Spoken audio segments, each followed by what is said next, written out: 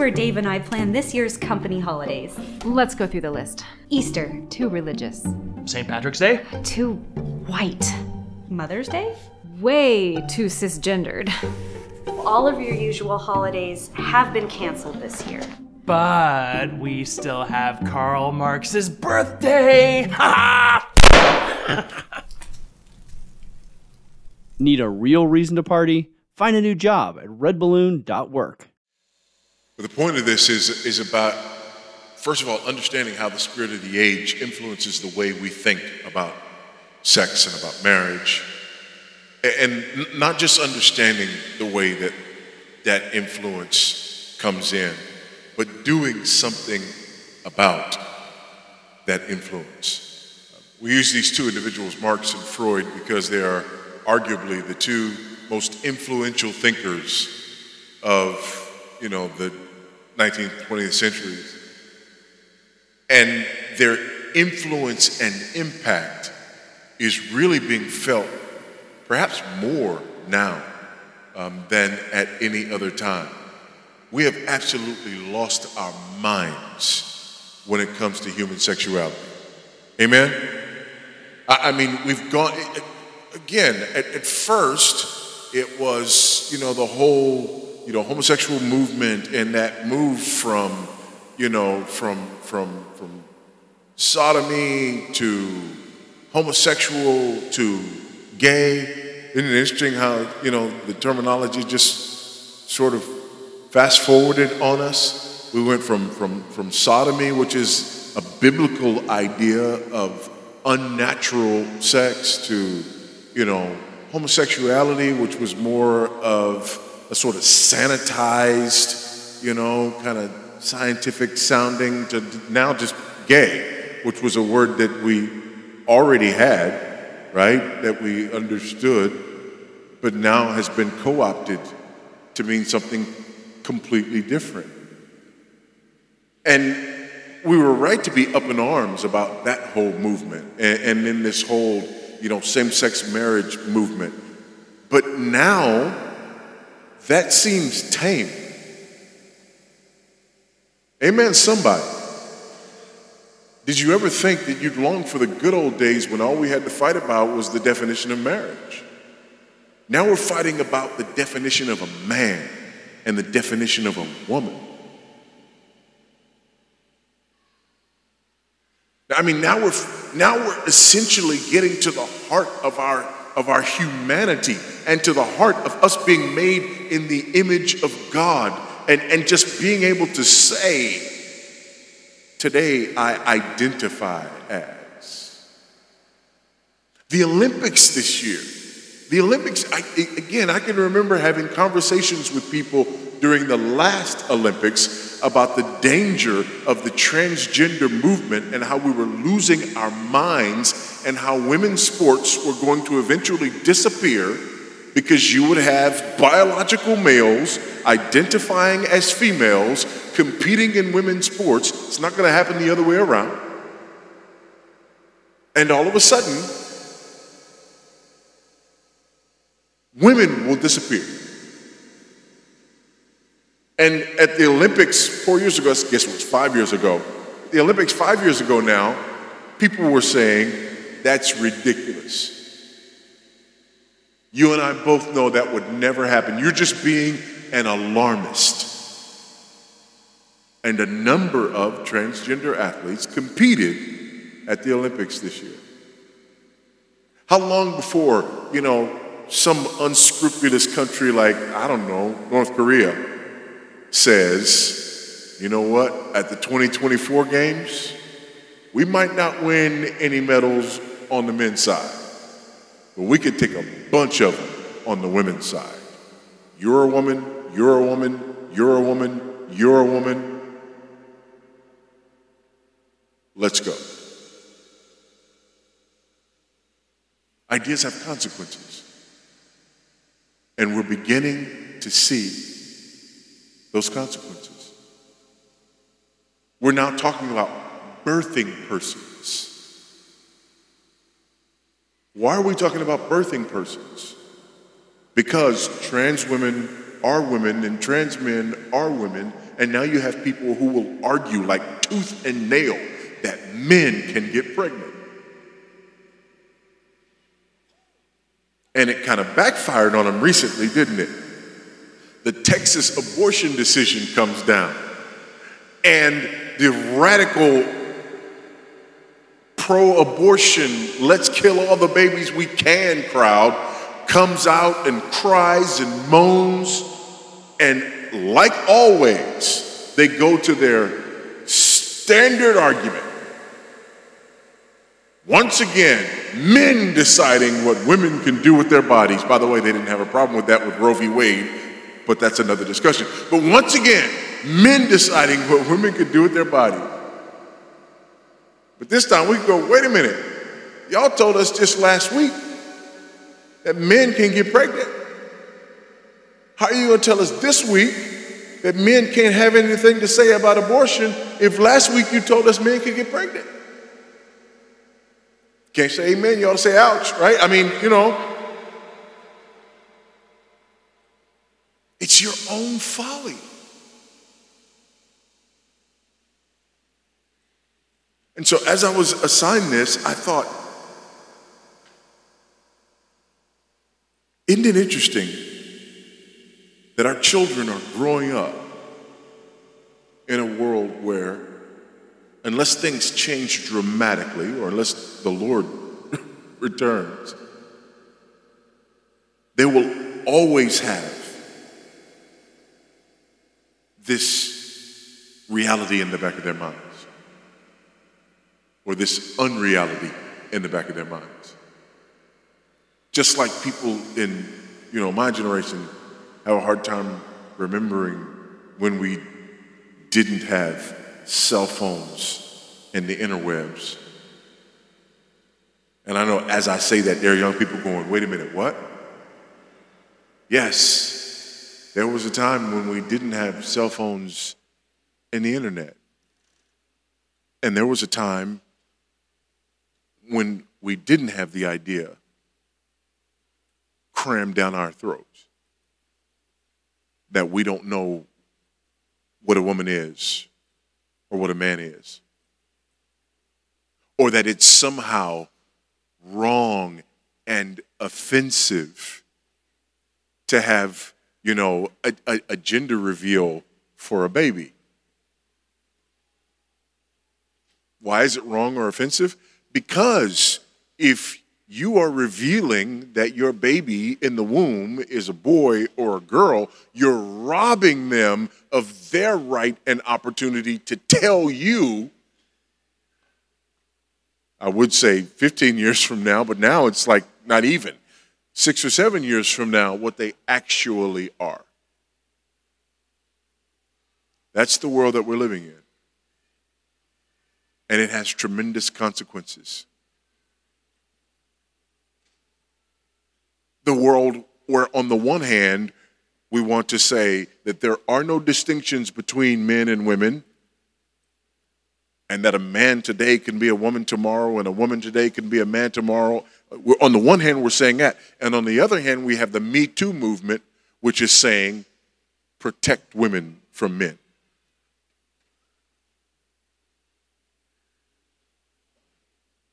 So in that context, how do we think about sex? Well, there is a word from the Lord. 1 Corinthians chapter 7. 1 Corinthians chapter 7. Let's look at those first 5 verses in 1 Corinthians chapter 7.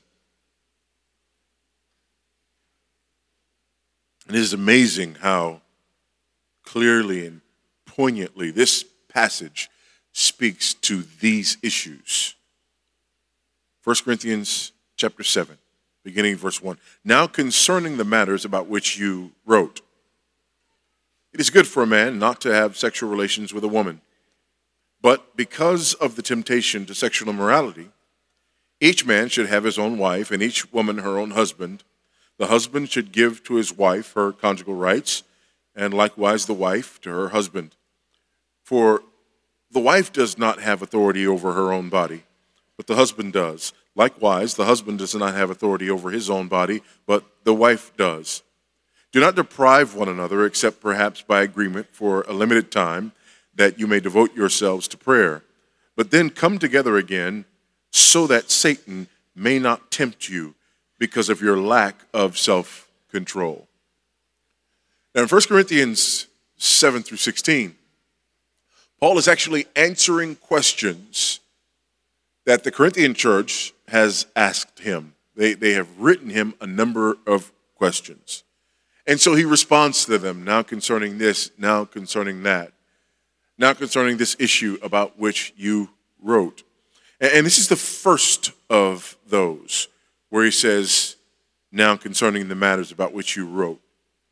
And this statement here, it is good for a man not to have sexual relations with a woman, is more than likely a restatement of the question that was asked. As one commentator has noted, apparently a group of believers in Corinth set themselves against the immorality prevalent in the city. They advocated celibacy and declared that this state was to be a norm for the rest of local Christians. These Corinthians were saying that it is good for a man not to have sexual relations with a woman. And so here in Corinth, in first century Corinth, was so rife with sexual obscenity and so rife with sexual immorality that there was a phrase that was used. If you were sort of debased and depraved sexually, you were said to be Corinthianized. It's how bad it was. And in responding to this, there were apparently those in Corinth who said that they needed to go all the way in the other direction toward this idea that being a Christian meant that you not only rejected the sexual immorality of the Corinthian culture, but that you rejected it to the point to where you embraced celibacy. And so Paul gets a letter, much like the emails that I get from time to time. Is it acceptable for a Christian to? Is it okay for a Christian to?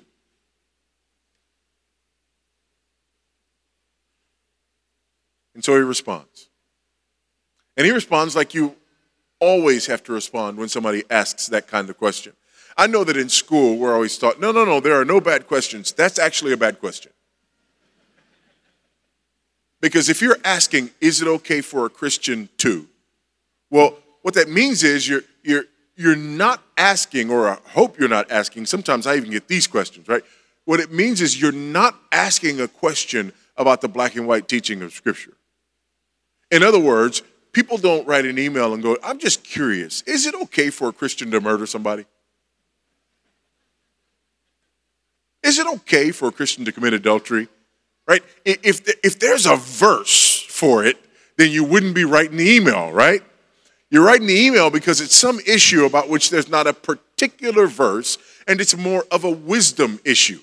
And if it's more of a wisdom issue, then asking, is it acceptable for a Christian to, is a terrible question because you're trying to turn wisdom into law. So you're saying, hey, I've got a wisdom issue and I'd like for you to give me a law answer. Which means you're asking the wrong question. You need to be asking a question about the relationship between law and gospel or something else, like not the particular thing that you're asking about. So whenever your question is it acceptable for a Christian to? And my favorite is when I get that about something that they know that I do or have done.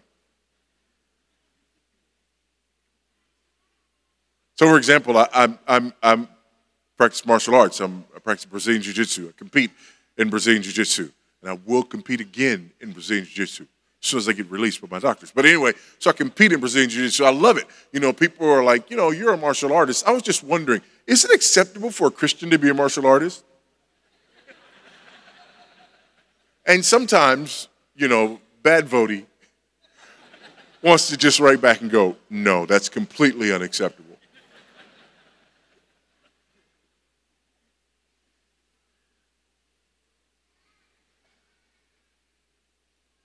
But instead, I let Kinda Bad Vody write back and go, which martial arts are you referring to? The ones in the Bible, like boxing, wrestling, archery? Yeah, those are all martial arts. Martial means war. Those are war arts. But do you get my point? Now, all of a sudden, we get back into that wisdom area. Well, this is what Paul is dealing with. Is this an acceptable idea? Is it right for us to reject sex and to embrace instead celibacy? And Paul starts back and he says, well, it's good for people to exercise celibacy, but it's not as simple as that. We need to think about sex from a biblical perspective, not just from an anti-cultural perspective. Our approach to human sexuality can't be limited to they do this, therefore we don't do it, or they do this, therefore we do that. We have to have something more significant. So I want to look at 3 ways. There are more than 3 ways. Really, there's 4 ways that this text speaks to and negates some ideas that our world puts forth. The first idea that this text negates is the idea that everything is sexual. The idea that that's the essence of who we are. And if you want to see examples of this, you need to look no further than people who say, my identity is. I am homosexual. I am transgender. I am non-binary. I am. That's who I am. That is the essence of who I am. Well, the text rejects that. Look at the first verse again. Now concerning the matters about which you wrote. It's good for a man not to have sexual relationships with a woman. Celibacy is okay. Celibacy is acceptable. Because sex is not all you are. And there are some people who are called to that. By the way, Paul is one of the people who was called to that. So this rejects the idea that sex is everything and sex is all we are. You know, Freud and his ideas were highly sexualized. They were also marginally scientific, largely discredited, and unparalleled in their influence. We still hold on to completely disproven and rejected Freudian ideologies. For Freud, this idea of the psychosexual being was an idea that we really went through these 5 phases of our lives that all had to do with our sexual energy or libido and whether or not that was dealt with appropriately. The 5 phases were oral, anal, phallic, latent, and genital. It's the 5 phases of development.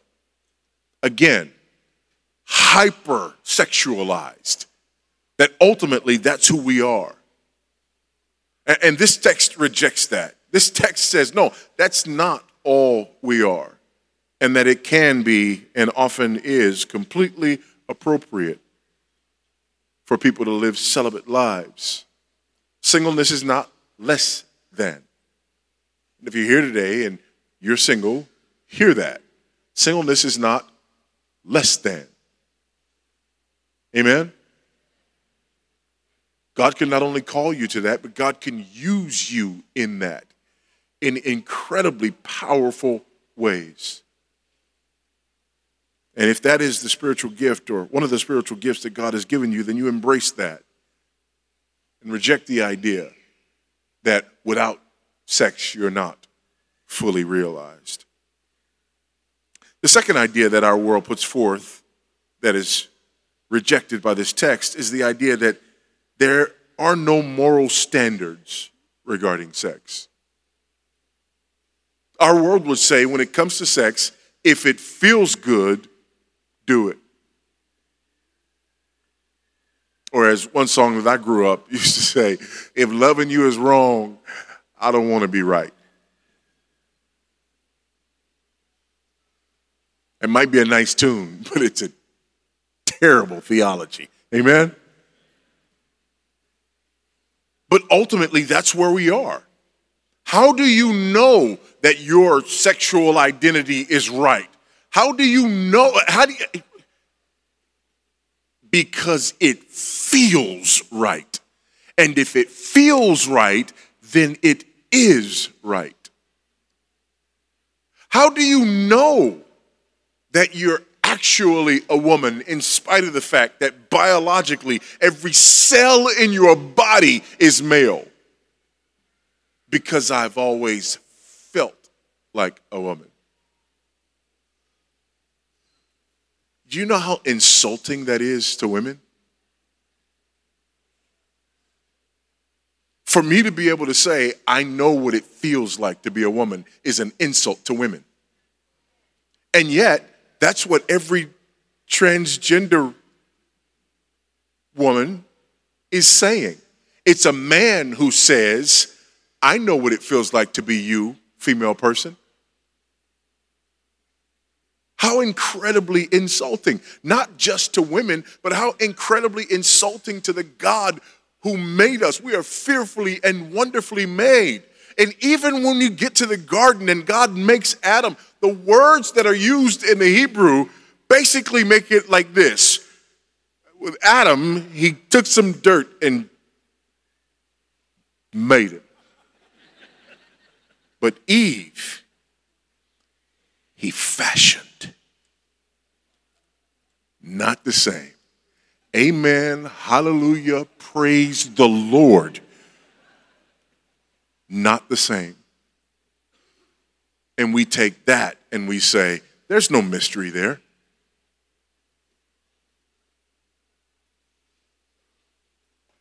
And then it's so incredibly ironic because we've been told for decades, right? We've been told for decades that all of these things are social constructs.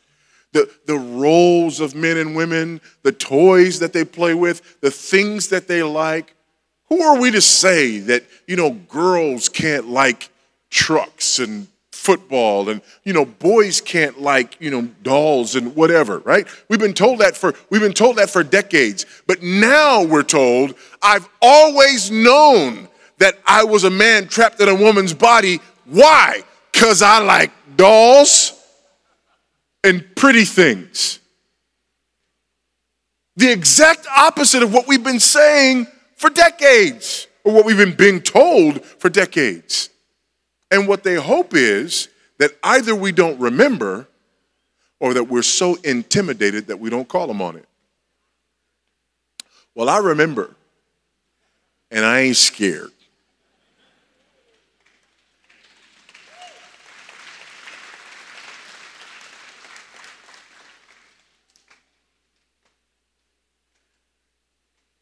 This is also from the Marxist idea, this materialist idea that man is merely material. That somehow sex is just a material and physical activity, not a spiritual one. And that we should indulge our sexual urges no matter what they are. But again, this text speaks clearly to that. Verse 2, but because of the temptation to sexual immorality, each man should have his own wife and each woman her own husband. Verse 5, but then come together again so that Satan may not tempt you because of your lack of self-control.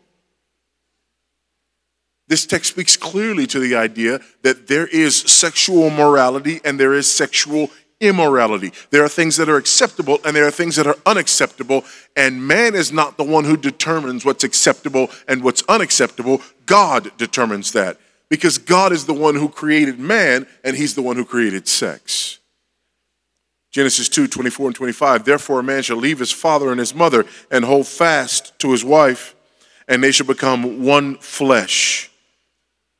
That one flesh union is absolutely a physical union. Yes, it's a spiritual and an emotional union, but it is a physical union. It is a physical union that speaks to the way that men and women are designed. And the man and his wife were both naked and were not ashamed. That's a statement about righteousness. Secondly, God gave sex its meaning and its purpose. The communion between men and women, which is a picture, if you will, of the communion within the Godhead. The Son, eternally begotten of the Father, and the Spirit, eternally proceeding from the Father and the Son, and the woman who is made from the man, and children who proceed from the union of the man and the woman. This communion there. There's also procreation there, which again speaks to the design of sex. If you want to know whether or not sex is appropriate, one of the things you look at is the design of it. And when you look at the design of sex, that it was meant to bring about procreation, there's only one configuration wherein that's possible. Amen, somebody. And thirdly, God gave us sex for sanctification, so that the desires that we have can be met within the context and confines of a relationship that allowed that to be righteous. God also sets the parameters for sex. God sets the male-female parameter for sex. And God sets the marriage parameter for sex. We see this elsewhere as well, 1 Thessalonians 4:3. For this is the will of God, your sanctification, that you abstain from sexual immorality. Earlier in this same book, in chapter 6 of 1 Corinthians, Paul deals with this issue beginning in verse 12. All things are lawful for me, but not all things are helpful. All things are lawful to me, but I will not be dominated by anything. Food is meant for the stomach, and the stomach for food, and God will destroy both one and the other. The body is not meant for sexual immorality, not meant for, not made for, not created for, not designed for, but for the Lord, and the Lord for the body. And God raised the Lord and will also raise us up by his power. Do you not know that your bodies are members of Christ? Shall I then take the members of Christ and make them members of a prostitute? Never. Or do you not know that he who is joined to a prostitute becomes one body with her? For as it is written, two will become one flesh. But he who is joined to the Lord becomes one spirit with him. Flee from sexual immorality. Every other sin a person commits is outside the body, but the sexually immoral person sins against his own body. Or do you not know that your body is a temple of the Holy Spirit within you, whom you have from God? You are not your own, for you are bought with a price. So glorify God in your body. And more specifically, glorify God in your sex life. Now, the world is not correct when it argues that there are no boundaries, or that the only boundary is that in which you find pleasure at the moment. Thirdly, the world is wrong when it argues that traditional marriage necessarily involves abusive power dynamics. Again, this Marxist idea of the oppressor-oppressed paradigm, this idea applied to the marital union. The world is wrong, and we've heard about that earlier. But in verses 3 and 4, Paul speaks to this. Listen to what he says. Because again, not only do people say generally that, that the marital relationship, this patriarchal relationship is, an abusive power dynamic, but specifically within Christianity, that specifically the Bible is the culprit. But listen carefully to what Paul writes in verses 3 and 4. The husband should give to his wife her conjugal rights, and likewise the wife her husband. For the wife does not have authority over her own body. Aha, there's that patriarchy. But the husband does. Likewise, the husband does not have authority over his own body, but the wife does. And it's interesting. Whereas in Ephesians chapter 5, for example, it's clear, and I think people err significantly when they talk about this mutual submission in marriage. The Bible does not teach mutual submission in marriage. It teaches male headship and female submission to male headship. But within the sexual relationship in marriage, it very much teaches that mutuality. That our bodies belong to one another. Again, completely at odds with this idea of an abusive power dynamic. So convinced are they of this abusive power dynamic that Ari Horkeman, formerly with the UN, denounced the idea that high rates of divorce and out-of-wedlock births represent a social crisis, claiming instead that out-of-wedlock births and divorce represent a triumph of human rights over patriarchy. Yeah, you heard me. Out-of-wedlock births and divorce are good for women because it represents a triumph over the abuse of patriarchy. Yes, better for you to have a baby by yourself and raise a baby by yourself and be left by a man to raise the baby by yourself than for you to live in a relationship where you'd have to live under the headship of a man. Listen to this from the Declaration of Feminism in November 1971. Marriage has existed for the benefit of men and has been a legally sanctioned method of control over women. We must work to destroy it. The end of the institution of marriage is a necessary condition for the liberation of women. Therefore, it is important for us to encourage women to leave their husbands and to not live individually with men. So much for the idea that feminism, and you've heard this before, right? You heard this lie before. No. Feminism was just about men not leading and taking their proper roles and then women feeling like they needed to step into the vacuum. That's a lie from the pit of hell. Feminism was the exact opposite of that.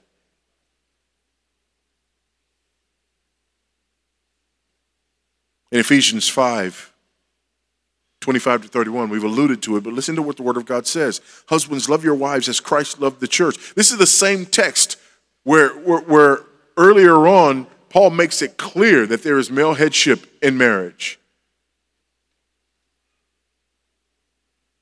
Husbands, love your wives as Christ loved the church and gave himself up for her, that he might sanctify her, having cleansed her by the washing of water with the word, so that he might present the church to himself in splendor, without spot or wrinkle or any such thing, that she might be holy and without blemish.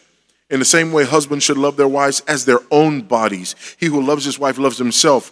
For no one ever hated his own flesh, but nourishes and cherishes it, just as Christ does the church, because we are members of his body. And then he goes back and quotes the Old Testament text that we read earlier. Therefore, a man shall leave his father and his mother and hold fast to his wife, and the two shall become one flesh. 1 Peter 3, verse 7. Likewise, husbands, live with your wives in an understanding way, showing honor to the woman as the weaker vessel, since they are heirs with you of the grace of life, so that your prayers may not be hindered. It seems like an oxymoron, right? Live your wives in an understanding manner, showing honor to the woman as the weaker vessel. Obliterating the idea that the only way that you can acknowledge and believe in a woman submitting to her husband or in a woman as the weaker vessel is that you have to dishonor women. The text says the exact opposite. You honor the woman because she is the weaker vessel. Finally,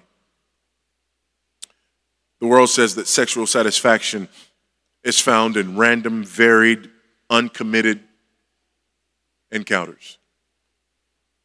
They try to tell us in books and movies and articles and everything else that the people who are really sexually fulfilled are the people who are out there doing God knows what with God knows who.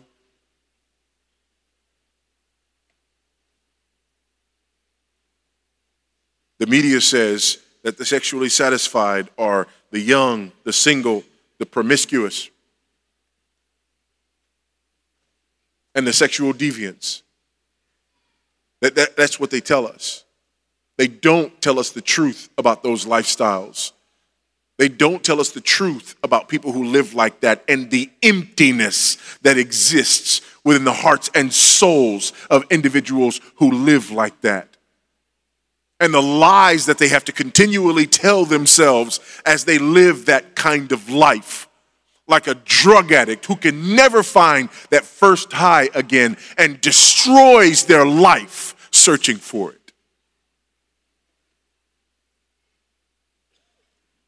At the same time, they portray Christianity as sexually uptight and rigid and legalistic, and as people who only view sex as a means of reproduction and find no pleasure in it.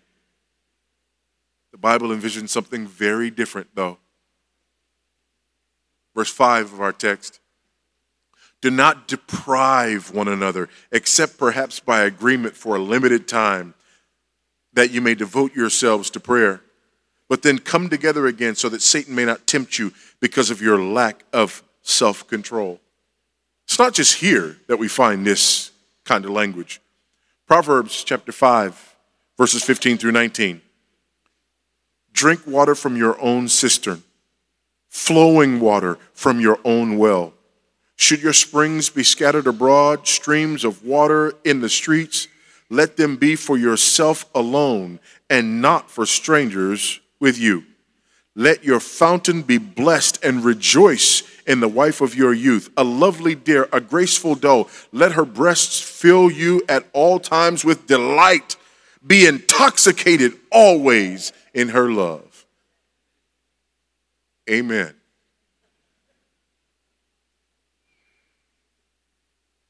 This is what the Bible teaches. So if people think, no, Christianity is rigid and uptight and it's they're not reading the Bible. And if Christians are living like this, then we're not reading the Bible. If you can't say amen, you ought to say ouch. Song of Solomon, chapter 4. It's a beautiful picture in the Song of Solomon. Again and again we hear, do not awaken love before it's time, right? But Song of Solomon doesn't carry that all the way through to the end. Because eventually its time comes. And its time comes there in chapter 4, and it's a beautiful picture in chapter 4. First, it starts out with a picture of the husband exploring and discovering his wife. We got kids in here, so I won't go through all of that text. But in verse 16, there is a crescendo. Awake, O north wind, and come, and south wind blow upon my garden. Let its spices flow. Let my beloved come into his garden and eat its choicest fruits. That, my friends, is neither rigid nor uptight. And it's the Bible.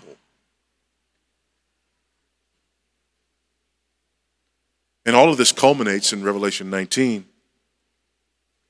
Then I heard, verse 6, what seemed to be the voice of a great multitude, like the roar of many waters, like the sound of mighty peals of thunder, crying out, Hallelujah, for the Lord our God, the Almighty reigns. Let us rejoice and exult and give him glory, for the marriage of the Lamb has come, and his bride has made herself ready. It was granted her to clothe herself with fine linen, bright and pure, for the fine linen is the righteous deeds of the saints. This is the wedding of the Lamb and the consummation of this union between the Lamb and his bride. And sex between a man and a woman is a living, breathing picture of the beauty of this consummation that we anxiously anticipate and long for. No, the Bible does not paint a picture of godly men and women being uptight and rigid and only seeing sex as something that exists for procreation. On the contrary, those of us who know the triune God and those of us who understand the redeeming work of the Lord Jesus Christ and the love that he has for his bride that was manifested in him laying down his life for her on the cross, understand that this picture of sex is something that is far more glorious than you and I can ever comprehend. Far more satisfying than anything that you and I can make up or derive on our own. Far more beautiful than anything that the world is trying to offer us with its counterfeits. Because at the end of the day, those counterfeits ultimately leave us empty. They leave us wanting. They leave us longing. However, the biblical reality, not so. It is the only thing that will satisfy. And it's also the only thing that will make those proximate pleasures worthwhile. In other words, you can't truly appreciate or enjoy sex until you appreciate and enjoy how and why it was made.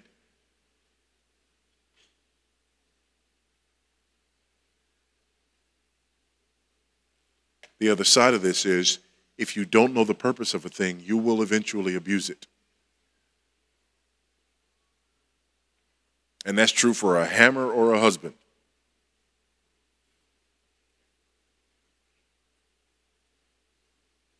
So don't allow the world and its influences to dictate to you what human sexuality is. Because if you do, you will allow the world and its influences to rob you of one of the most beautiful treasures that God has given to humanity. So go forth. And don't just enjoy, but go forth and enjoy rightly. Let me say this in closing. One of the reasons that coming generations are so influenced in this area is because the world is saying to them, sex is awesome. Sex is glorious. Sex is beautiful. Which, by the way, is all true. But what they mean by sex is something completely different than what we're talking about. And then those of us who have the Bible, which tells us that sex is glorious, sex is awesome, sex is beautiful, are saying to our children, no, it's ugly, stay away from it. And the God who created them in a way that they know that's not true. And so what do? They grow up and they learn that we're lying to them. And they look to the world, which speaks about sex in the way that we ought to speak about sex, and they end up unduly influenced.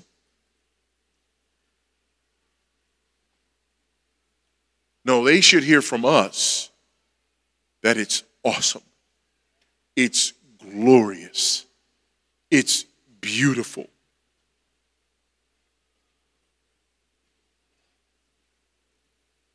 But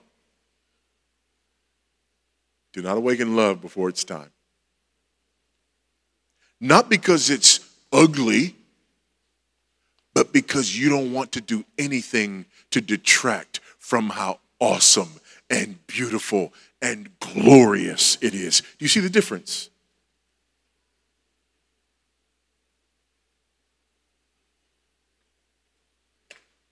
may it never be said of us that we are the people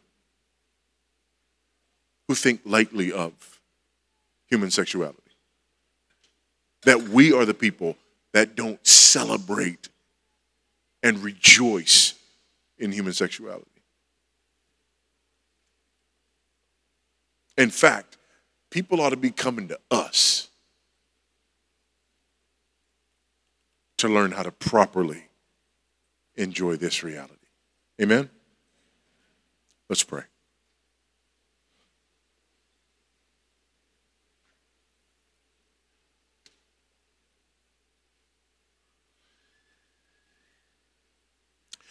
Gracious God, our Heavenly Father, the Father of our Lord and Savior, Jesus Christ, our Father and our Creator and the Creator of everything that is and that was and that is to come.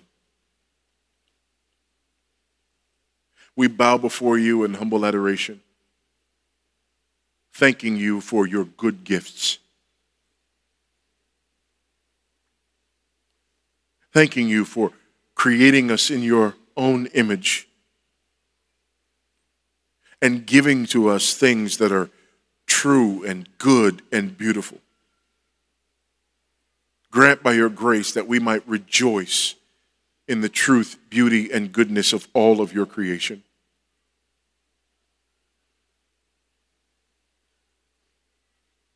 And grant that that might be true, even in the area, and especially in the area of human sexuality. Guard us both from the tendency of the world to make it an end in itself, and guard us from the tendency to run so far away from the world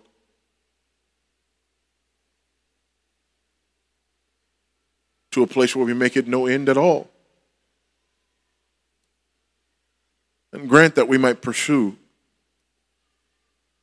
this area of our lives like we do all area of our lives. To find you, your truth, and your glory, and to rejoice in it in the way that you intended. Father, I pray for those under the sound of my voice who have fallen prey to the culture's lies in this regard, and who struggle and battle with guilt and shame and confusion. I pray that you, by your presence and by your Spirit,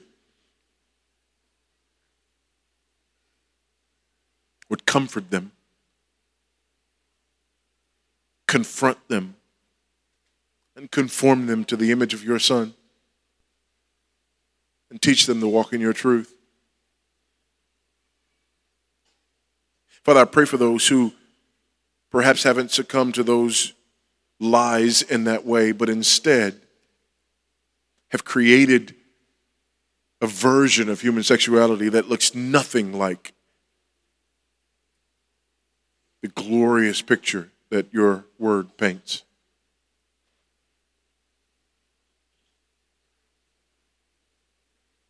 I pray for those of us who are raising children, that you give us wisdom, number one, to protect them from the lies that surround us. But number two, to prepare them, to inculcate them in the truth of your word, and to teach them to respect human sexuality and to view it for the truth, beauty, and goodness that they can find in it only when they find it in you.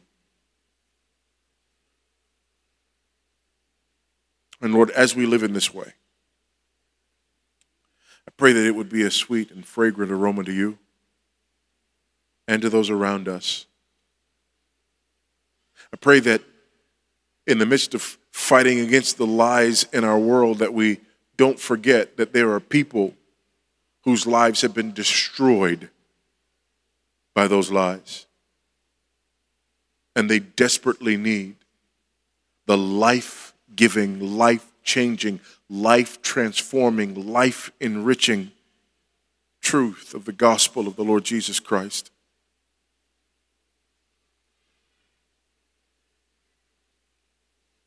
Grant by your grace that we might be quick to share it. For we pray all of these things in Jesus' name and for his sake.